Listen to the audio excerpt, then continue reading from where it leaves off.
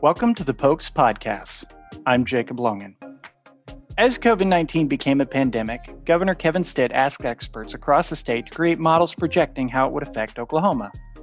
One of those models came from a team at OSU, which included Mindy McCann, head of the Department of Statistics.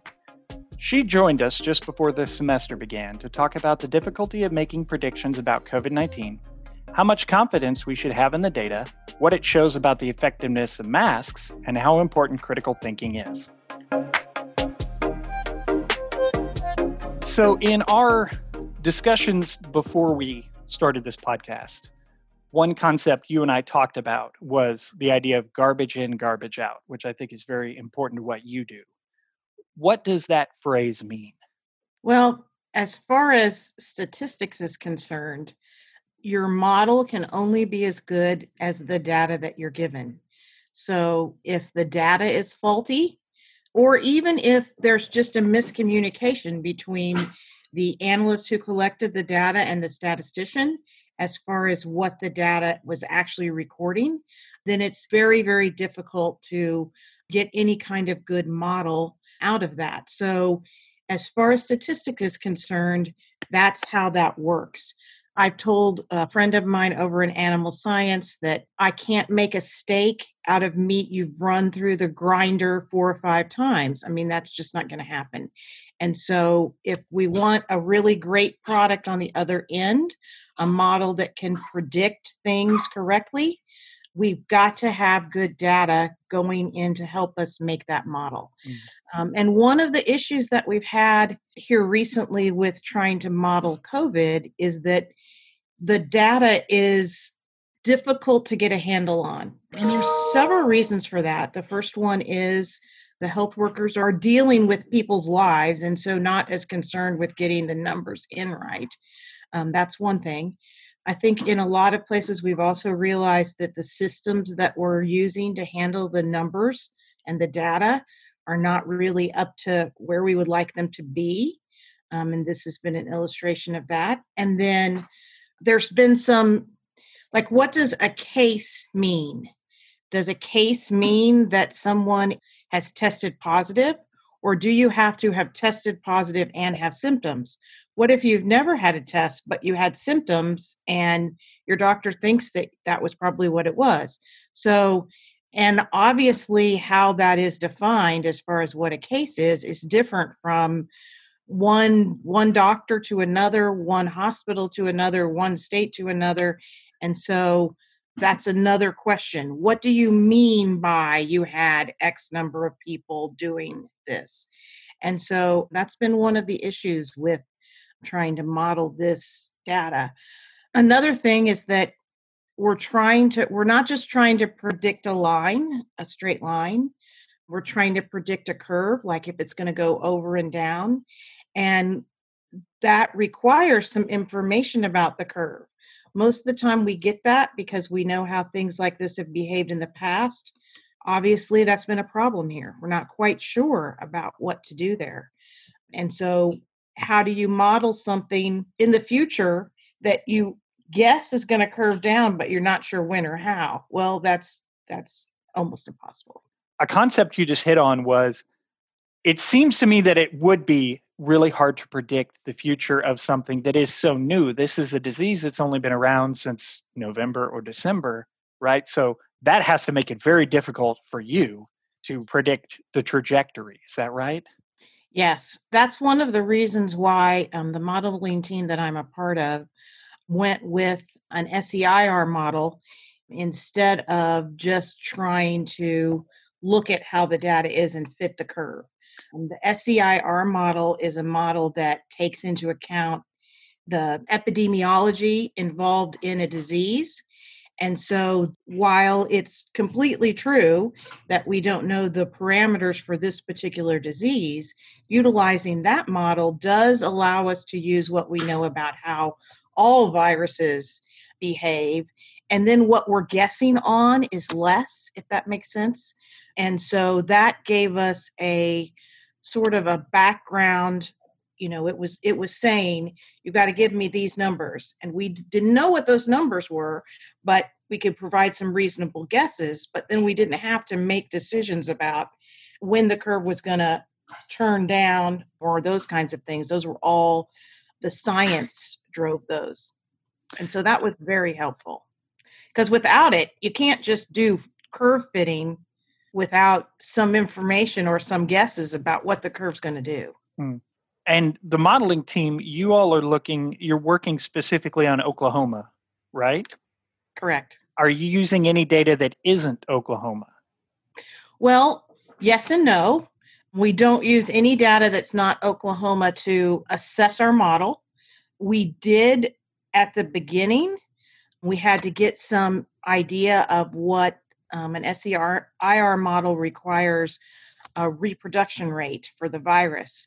And when we started this, we'd only had, a handful of cases.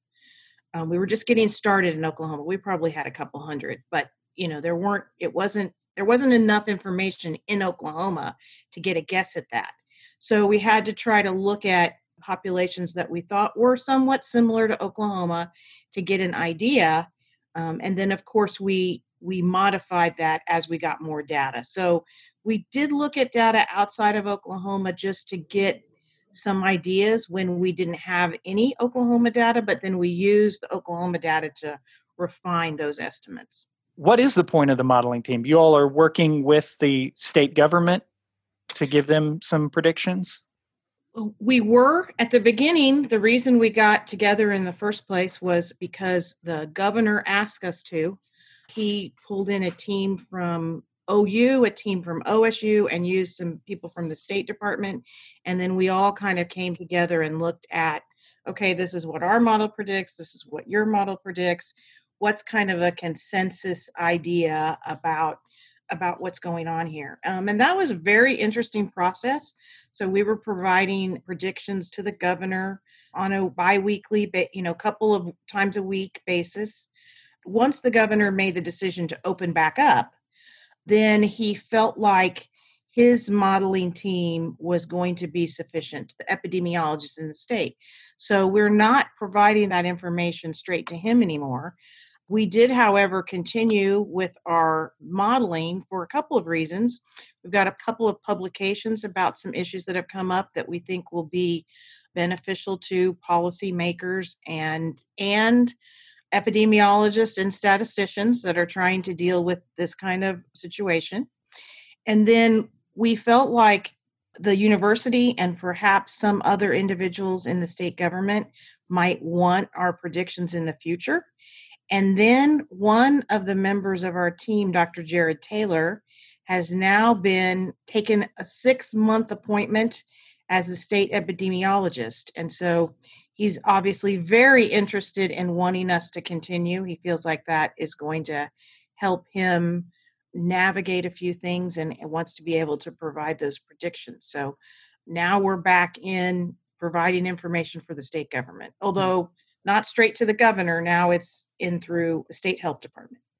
And for someone like me, I live in Stillwater. My wife teaches kindergarten in Stillwater, and I've got 2 children. So obviously the thing I'm most concerned about is Stillwater, OSU, maybe Payne County, Oklahoma, and America, but in that order. Your model is statewide, but do you do more localized models as well? We don't. We certainly could look at doing that. One of the issues with just breaking it down to a county level, I think, is going to be that, again, you're not going to have quite enough data. It would be more reasonable to just plug those values into the model for the state, if that makes sense, and kind of look at what that guess would be, or to take the predictions for the state. In fact, this is probably as we're talking on the fly, this is probably the best way to do it, would be to take the state model and then sort of look at how the state model numbers have corresponded to the county as we've moved forward, and use that to try to make a guess at what those county numbers are going to be. My guess is that we're going to see the same kinds of progressions. What we've been noticing is that the urban and the rural parts of our state have a different progression here. I think there's a lot of reasons for that. At the very beginning, when there were no measures in place, I think it was simply because people in a city interact with more people than people out in the country. I mean, that's pretty easy. As we've moved forward, some of that has changed in that there's mask ordinances in some larger cities, and that doesn't happen out in the country. And so I think there's a different perception as to how to handle that. Obviously, in Stillwater, I think we'd probably behave more like Tulsa and Oklahoma City. And so I think that would be an issue too. Our model is split out into rural and urban and then combined back together because we feel like that makes a big difference as far as patterns, quickness to adopt new measures, and those kinds of things. And you mentioned mask ordinances. I know I saw something online the other day about a paper that talks about places with mask ordinances versus those that don't. Have you been able to tell anything yet about how effective they are? That is a very timely question. Just last week, now see, this is another problem with modeling this, is that it takes several weeks Mm-hmm. anything that you put in place to show up in any of the numbers, because that's just how long it takes for the disease to progress.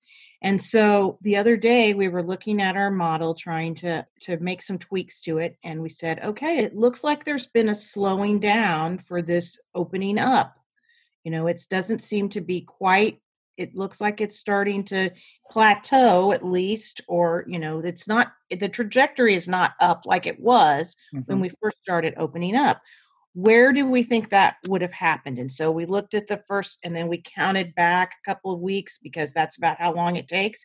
And sure enough, that's when the mask ordinance in Oklahoma City and Tulsa was put in place. I mean, to the day. Wow. And so the scientists have been telling us that we know masks make a difference, and we're really seeing that in our data, that it is now. I don't know, we haven't had long enough yet to know if that's going to be a small difference or a huge difference, but it is making a difference. And Mm-hmm. so for me, that is a lot easier now I was already saying I was already a big mask proponent, but now I'm even more of one Mm-hmm. because I've got something to back it up with.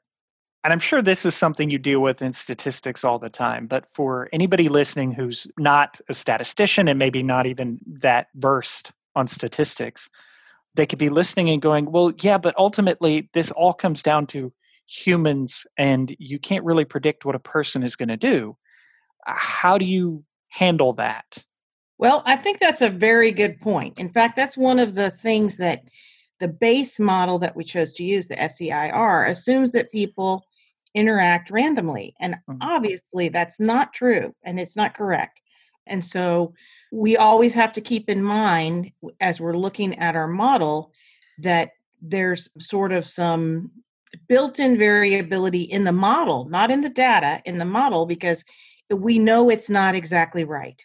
But we're still looking at a big enough population that the fact that we're not exactly right kind of evens out, if that makes sense. And Mhm. so, yes, I would agree. It would be impossible to predict how a certain person is going to react Mhm. and how that person is going to handle a statement about they're supposed to wear a mask, or what they're going to do as far as trying to limit their interactions or not limit their interactions based on their own personal assessment of risk and how they want to live their life and those kinds of things. However, we are able to use what we've seen about the data for the disease progressing to make some statements about the reproductive rate for the society as a whole.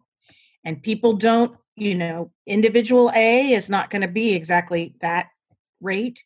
Individual B is not, but we sort of averaged it together.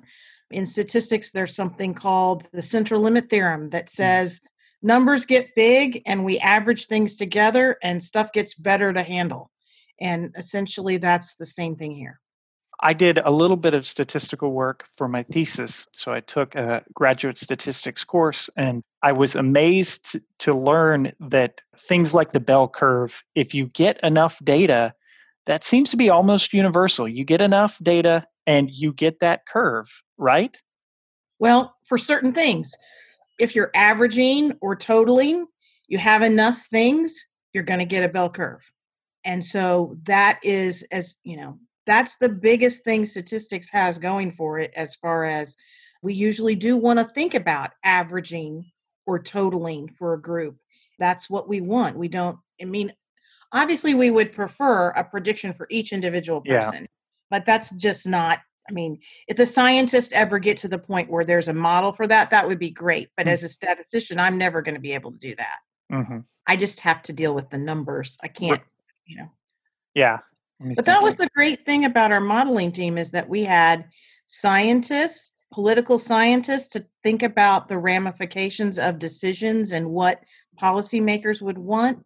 And then we had some data people, myself and Dr. Chakraborty, who's over in the Spear School of Business and does data analytics. Okay. So. And I know I keep seeing nationally, I keep seeing the headlines about this model is changing its prediction for, so many deaths by this date, that sort of thing. First of all, I assume you probably can't give us any real predictions that would, how do I say this? There's a delay between when you and I record this podcast and when we post it. I'm guessing that if you were to tell me today what the model is predicting, it would be changed by the time this is posted. So that may not have much value. Is that right? Sometimes that it would depend on what, every time there is a change in the situation. Okay, so for instance, in Stillwater, when the students come back to school, that's going to be a change that we're going to have to think about how that impacts a particular, if we were modeling just Stillwater, that would be a change that we have to figure out what that, it is obviously going to change the reproductive rate. The reproductive rate is how many people each person who is infected also infects on average. And so if all the students are coming back, then people are interacting with more people. I mean, all you have to do for Stillwater is think about the difference between our summer town and our fall town. And you will immediately understand that the reproductive rate would be different for those two things just in a regular setting. So obviously it's going to be even more different now with mask and social distancing, but we don't know how that's going to affect things. If the governor were to enact a safer at home again, then that would be something that we would also have to assume is going to affect the reproductive rate. And how is it going to affect the reproductive rate? Another thing that happened that took us a while to figure out is that the case fatality rates and the hospitalization rates at the beginning of this virus were higher than about a month or so in. And that was because the doctors and the nurses, the wonderful healthcare professionals, had learned some things about how to handle the disease, and we weren't losing as many people, and we weren't having to send as many people to the hospital because we had other things available. And so those kinds of things could also change the numbers. So, yes and no, our model doesn't change unless there's something that happens. And then we have to adjust some of our numbers in our model to mirror that. And of course, that's a problem because we've never had shutdown orders before. So how do we know how that's going to affect things? We've just kind of had to guess. And we've been lucky that we've had some intuition that has turned out to work pretty well as far as what we would have guessed things might be. And of course, if we get a vaccine or we get something, then everything's different completely. If we get something in between I don't think we really need to worry about a vaccine. If we get something in between a vaccine, that's going to change the numbers too. Because if we get a really good therapeutic, now that's going to change our hospitalization rates. It's probably going to change our case fatality rates. And so those things have to go into place also. So yes and no. And any model, any statistics or any predictions, or if you've done a good job, they're really pretty good out for a little while, but the farther out you get, the less confidence you have, because if something else happens, you're just modeling what you had. And if suddenly off the side over here that it takes a big jump down, you may not be able to accommodate that in your model. So where do you get the data that you put into it, and how much confidence can we have in that data? Yes, that's a great question. Luckily for us, when we started this, since the governor was asking us to do it, we got the data straight from the health department. And now that Dr. Taylor is the epidemiologist, we still are getting data straight from them. There is that issue, though. There is a delay sometimes, and I think it's important for people to understand this. Sometimes the data that you have, like there were let's say it says there were 5 deaths yesterday, 5 new deaths. Okay, those deaths may not have all occurred that day Mm. because it's a question of when that information gets to the state health department. And once again, I'm not, you know, the healthcare workers are overworked. We're short staffed for dealing with a lot of these issues because it's not times as normal. And so I'm not trying to point any fingers, but it is the data is a delay. And honestly, I'm kind of, when we were starting this, I was kind of glad. I don't want someone to be so concerned about the data that they don't help the person that's in the hospital. But on the other hand, I think we could do better as far as data management. I think that's going to be something nationwide that we're going to see, is that the data reporting from doctors and hospitals into the state health department, those systems could be better. So if people have questions about whether we're getting accurate numbers, whether it's in Oklahoma, nationally, or worldwide, obviously those numbers are very important for everything you're talking about. Are you confident that we are getting good numbers and you're able to make the best possible models based on the numbers you're getting? I'm not very confident in the data, no. However, I think that's just because most hospital staffs and most data collection systems are understaffed and outdated. And so my lack of confidence in the data is not lack of confidence in the people or in the attempts to get it correct. It's in the systems that we have to store the data and in the fact that people can only do so much.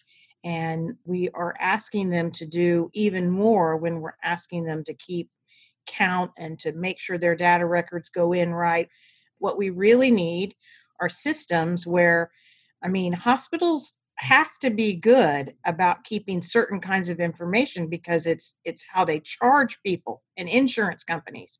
And that's the same kind of data that needs to get into the health department. What drives what you charge someone is what happened to them. And that's the information that we need. So what we really need is just systems that automatically do that can pull off the data that's needed from the hospital records and get it into the health department without too much work from the individuals.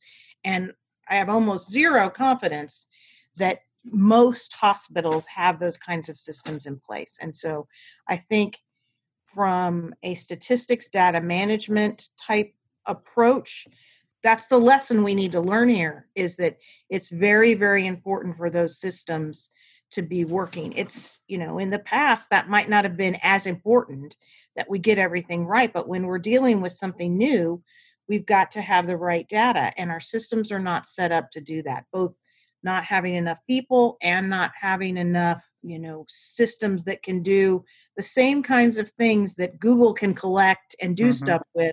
We need to have those same kinds of systems with our data management for our hospitals and our health departments. And do you have any idea? I have heard both ways. I've heard people say these numbers are overblown, and I've heard people say, no, these numbers are smaller than they are in reality. Do you have any insight into whether the actual cases and deaths and all that would be higher or lower than what we have seen?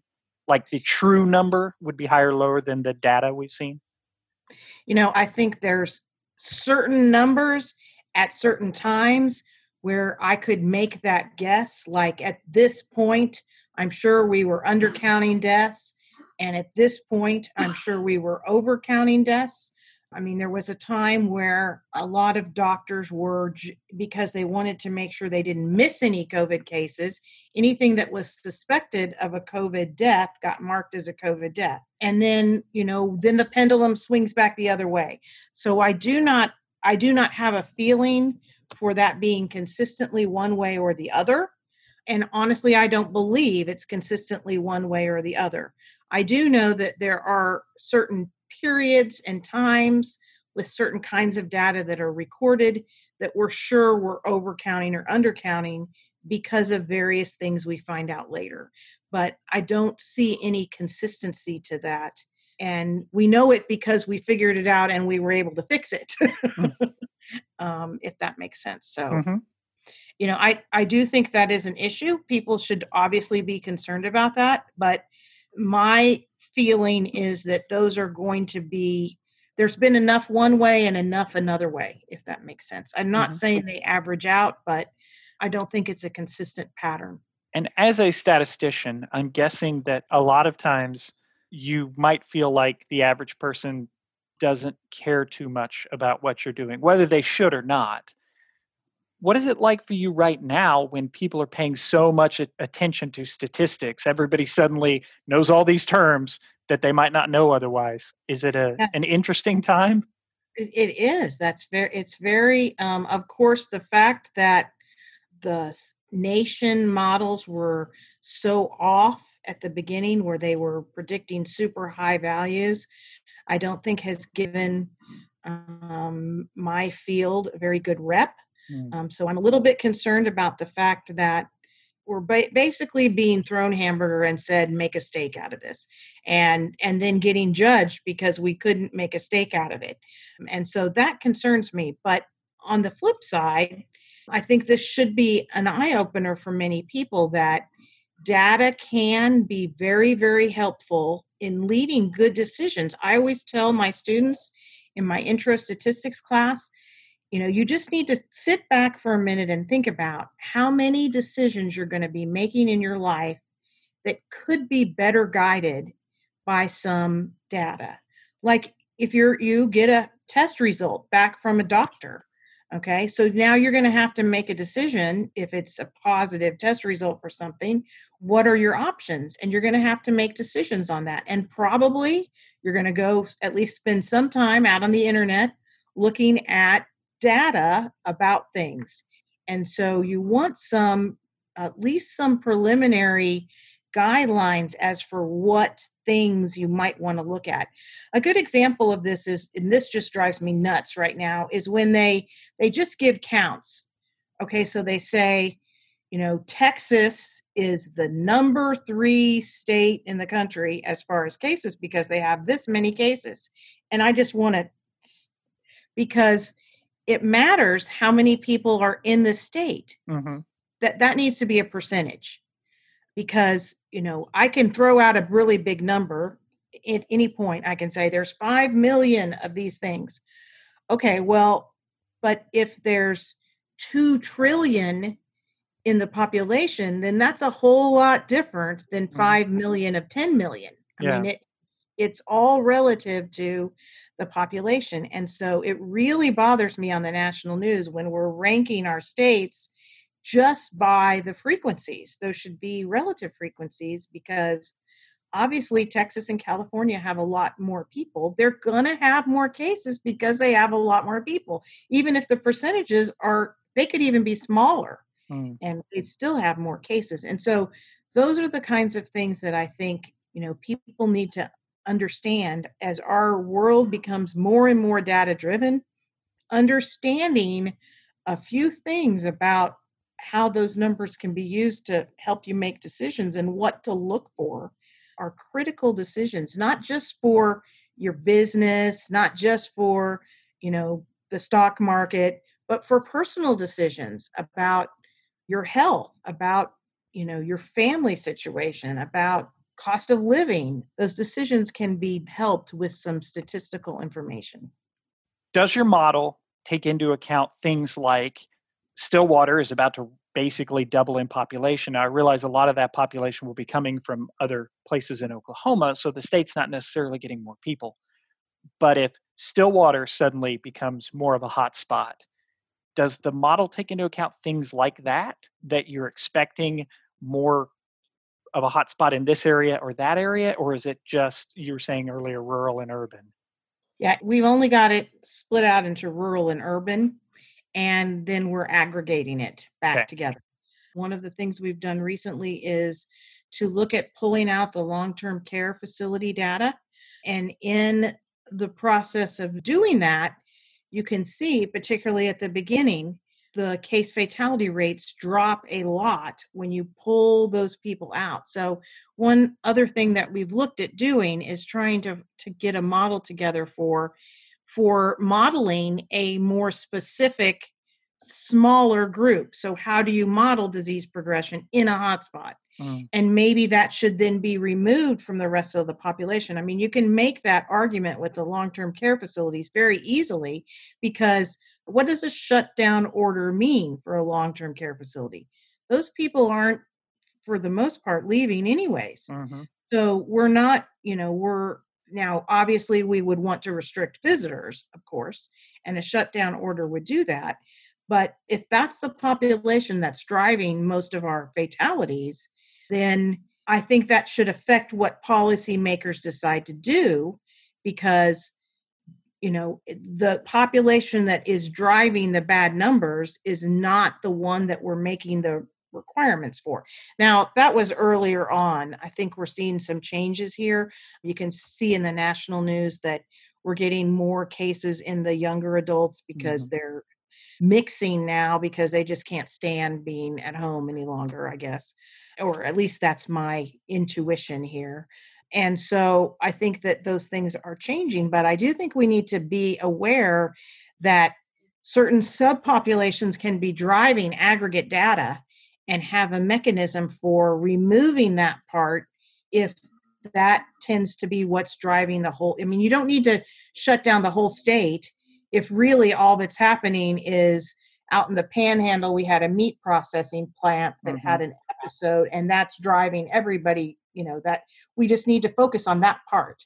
And I think we need to be aware of those possibilities and try to figure out how that's why you have to look at the data. I always tell my students, you can't, yes, I'm going to teach you how to use Excel and SAS and SPSS to just get numbers out the other end. But if that's all you're doing, you're going to miss a whole lot of stuff. Mm. You really have to look at the data and try to think about what could be driving things that look different than they've been in the past, and try to get a handle on those kinds of things. And ideally, be working with a researcher who knows something about the area that the data is coming from. Like in this case, an epidemiologist, or if I'm dealing with cattle, then I hope I've got someone who knows something about that, because I'm not going to know what to look for in the data. Sounds like one thing you're hitting on, and something we like to talk about a lot in arts and sciences. A real value of arts and sciences is we teach you how to think critically, right? Don't just accept everything at face value. You have to really, are we seeing what we expect to see? Why are we not seeing what we expect to see? That sort of thing. And that really also seems to be a real value of statistics, right? Are you getting what you expect? If there's one thing I could get intro stat students to understand, it's variability. Mm. Okay, so just because I didn't get exactly what I expected, is it different enough Mm-hmm. that you can say there's something going on here, and then dig and try to find out what that is? That's what statistics does, is help you identify. It shouldn't be due just to variability. There should be something else driving the difference. And I think that's really important, because we don't have a handle on, I mean, I may be able to know what's a really big difference and what's a difference that's so small that I don't care about. But it's that middle gray range. And that's where we need some concrete information and some analysis about variability to tell us when it really is enough. Mm. So you're talking about things people misunderstand. Are there any other common misconceptions that people have about statistics that you would like to talk about? I'm sure that you said earlier it drives you nuts when the news says Texas has this many cases. Is there anything else that you think you would like our listeners to get, as far as this is Yes. what statistics does or doesn't do? Yes. In terms of relative frequency, don't get led down the path as far as just the raw number. It matters what the denominator is. 7 out of 10 is a lot different than 7 out of 1,000. Another thing that I think is important to talk about here, let's think about an individual here in the time of COVID. So let's suppose your boss tells you that you need to get screened for COVID before you come back to work. So you don't necessarily have any symptoms, you're not concerned, but you go in and you take your test and it comes back positive. If you come back with a positive test result, you have a different decision to make. You're going to have to interpret it from your end. Even if the probability that people that have the disease test positive is pretty high, now you're looking at what's the probability I have the disease. That can be amazingly high, even when the test looks good. If it turns out that the disease is very rare, I don't think that would be the case here. But that's what you need to understand, that what you need yourself is the probability, now that I know I've got a positive test result, what's the probability I've actually got COVID? That's what you need to be concerned with. And so I just really would like everyone to just try to take an intro stat class. I know that makes me a geek and a professor of statistics, and of course she's going to say that, but I really, really think in today's world, data is everywhere around us. We can use it to our benefit in our personal lives and our business lives and our careers, everything we do. And it's just going to get more. We're going to get more and more data. There's going to be more and more ways to misunderstand that data. And a little bit of understanding of it could really help you make good personal decisions and good business decisions. And I just think understanding data is important today. And now everyone wants to get a degree in statistics, right? Yeah. Big data, right? I mean, that is something we hear over and over. And that's going to be the case now. We used to have the issue of we don't have enough data. Now we actually have the issue that we have so much data that if you're trying to prove something is different from zero, we have so much data that even if it's 0.00002, we can still prove it's different.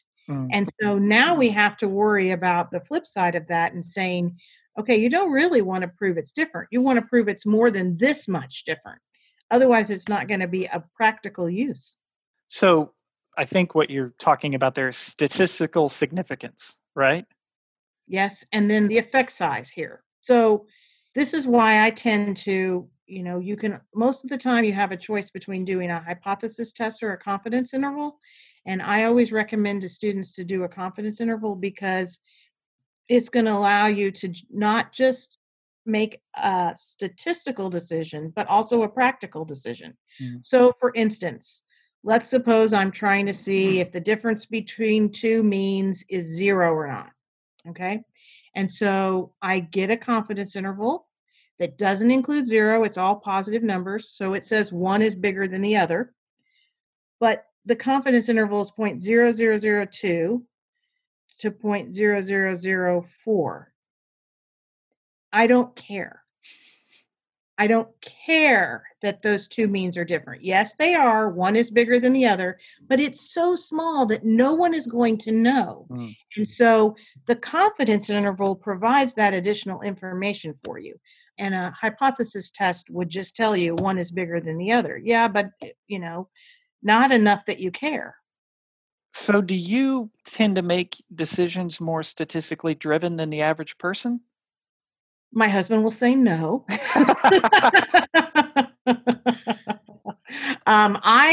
It depends on what the decision is. I do tend to look at the data a lot when I'm making a decision where there's data to be had. If it's a personal decision about relationships or things like that, I tend not to do that at all. Just go with my gut. But if it's things like health or whatever, I do definitely find out the information. And that might not guide my decision if at some point I start to just feel very confident in my particular doctor or in a particular method. But at least I've already done the legwork behind it, if that makes sense. Yeah. And when it comes to decisions at the office about the programs and those kinds of things, I'm always looking at the data. Well, and in that case, you've got some pretty big numbers to work with, right? You've got a lot of students, and so you're making decisions based on a whole bunch of data. And I guess when my children were born, I did want to know if they were boys or girls. I always made the joke that that's data I have to collect. I'm a statistician. So pre-2020, what type of research were you doing? What is your research? I've done a whole lot of things, but my main area of focus has been in multiple comparisons. So I'll give you the version that might make sense to more people. So let's suppose we have 5 different drugs to treat, it could be COVID maybe. So we have 5 different drugs to treat COVID, and we're trying to make a decision as to how those drugs relate to each other with their effectiveness. So you can do a confidence interval for drug 1 to drug 2, drug 1 to drug 3, drug 1 to drug 4, drug 1 to drug 5, and so on. You can do all of those pairs. But what I really want to know at the end is there a best one? Mm. And maybe if there's not a best one, are there 2 that are better than all the rest? Or maybe it's much more complicated than that, but I want to know how they all relate to each other. Well, if I've done all those pair confidence intervals, I can put those results together to get that overall picture. But the problem is, if I just do all those confidence intervals at 95%, the error in my overall conclusion is a whole lot bigger. It's not going to be 5% now. It can be as much as 25 or 30% if you have enough comparisons. And so my area of research is, how do I put results together and make sure I've controlled the overall error rate, the error rate for that final statement that says this one is the best, this one is the next best, and then after that I can't tell the difference, or whatever it is that you come up with at the end. And it's been interesting because at the beginning of my research career, I had to make that argument every time I wrote a paper. I had to make the argument that we should be concerned about this. And then we started having genome-wide studies. And suddenly there were hundreds of thousands or 50,000 tests that people were running all the same time. And immediately it became the case that it was obvious that we had to adjust for multiplicity because we were getting all these false positives. And so that made my life much easier. I was like, yes, I don't have to argue this anymore. Now everyone understands multiplicity. And now we've almost gone the other way, where we have so much data that we have to start thinking about not only adjusting for multiplicity, but making sure maybe we want to do some multiplicity adjustments in different stages, where we've just looked at one group and then looked at all of them, or because we have to get a handle on the fact that we've got millions, not tens of thousands. Let me ask you a question about departments. First, I was surprised when I was hired by Cass and I memorized the 24 departments that are in Cass, and realized for the first time, despite having had statistics as an undergrad and a graduate at OSU, that statistics and mathematics are 2 different departments at OSU. Why is that? Do people ask you why those are separate? Because in my mind, statistics is a type of mathematics. Of course, I guess you could say, well, why are there different sciences? But that surprised me that they're separate departments. Well, at OSU, we have a pretty good theoretical math department. So I think statistics branched off from mathematics as a separate area because the focus is so much different. So for instance, I look at our most mathematical statistics journals. A few of them do not require you to motivate your problem with a data example. And so they're just interested in the statistical theory, which would be very, very similar to the mathematics theory. And I think those statisticians that are dealing with that mostly would fit very well in a mathematics department. And I have lots of friends that are in statistics that are also in mathematics departments. It can work, but most statistics papers, you have to motivate it's not going to get published if you can't provide a real life data example where you're solution is going to be needed and used. And so that's a different focus. And sometimes some theoretical mathematicians, now, not any of my friends upstairs in the mathematics department here, but at other places, sometimes people in the math department don't think statisticians are doing enough theory. And so I think that's part of the reason why they originally broke off in some places as separate disciplines. And I know when I was looking for a job, I really wanted to be in a statistics department because I wanted when I went up for tenure, I wanted that to be evaluated by other people who were doing applied work. And that's not to say there's not a lot of theory in statistics, there is, but it all has to have an applied emphasis. And lots of mathematicians, and I totally understand this, I can get like this too, are just about the glory of the problem and the theorem. And that doesn't mean it's not useful. It certainly is, but their focus is on the mathematical beauty of the solution. And, I get like that too. Statistics has a data focus. And I think for some students, it's more approachable than perhaps, for instance, a calculus class, although I use calculus all the time. It's definitely an important tool. But I think sometimes the statistics class can be less intimidating because you're working with numbers that are ones that you see on a daily basis. I'd like to thank Dr. McCann for sharing her insight with us. If you have any feedback, you can contact us at pokespodcast@okstate.edu. And now we'll conclude with our favorite question: how are the arts and sciences making the world a better place? Well, I think that is really obvious in COVID times. Scientists help us understand the disease. Data analysts and statisticians help us make sense of the numbers. And then the fact that we've had to shut down, that we've been locked up, we certainly need art and music and great poetry and stories to read to help with our mental capabilities here during these times. This is an obvious indication of where all of arts and sciences are helpful in one way or another throughout what we're dealing with right now.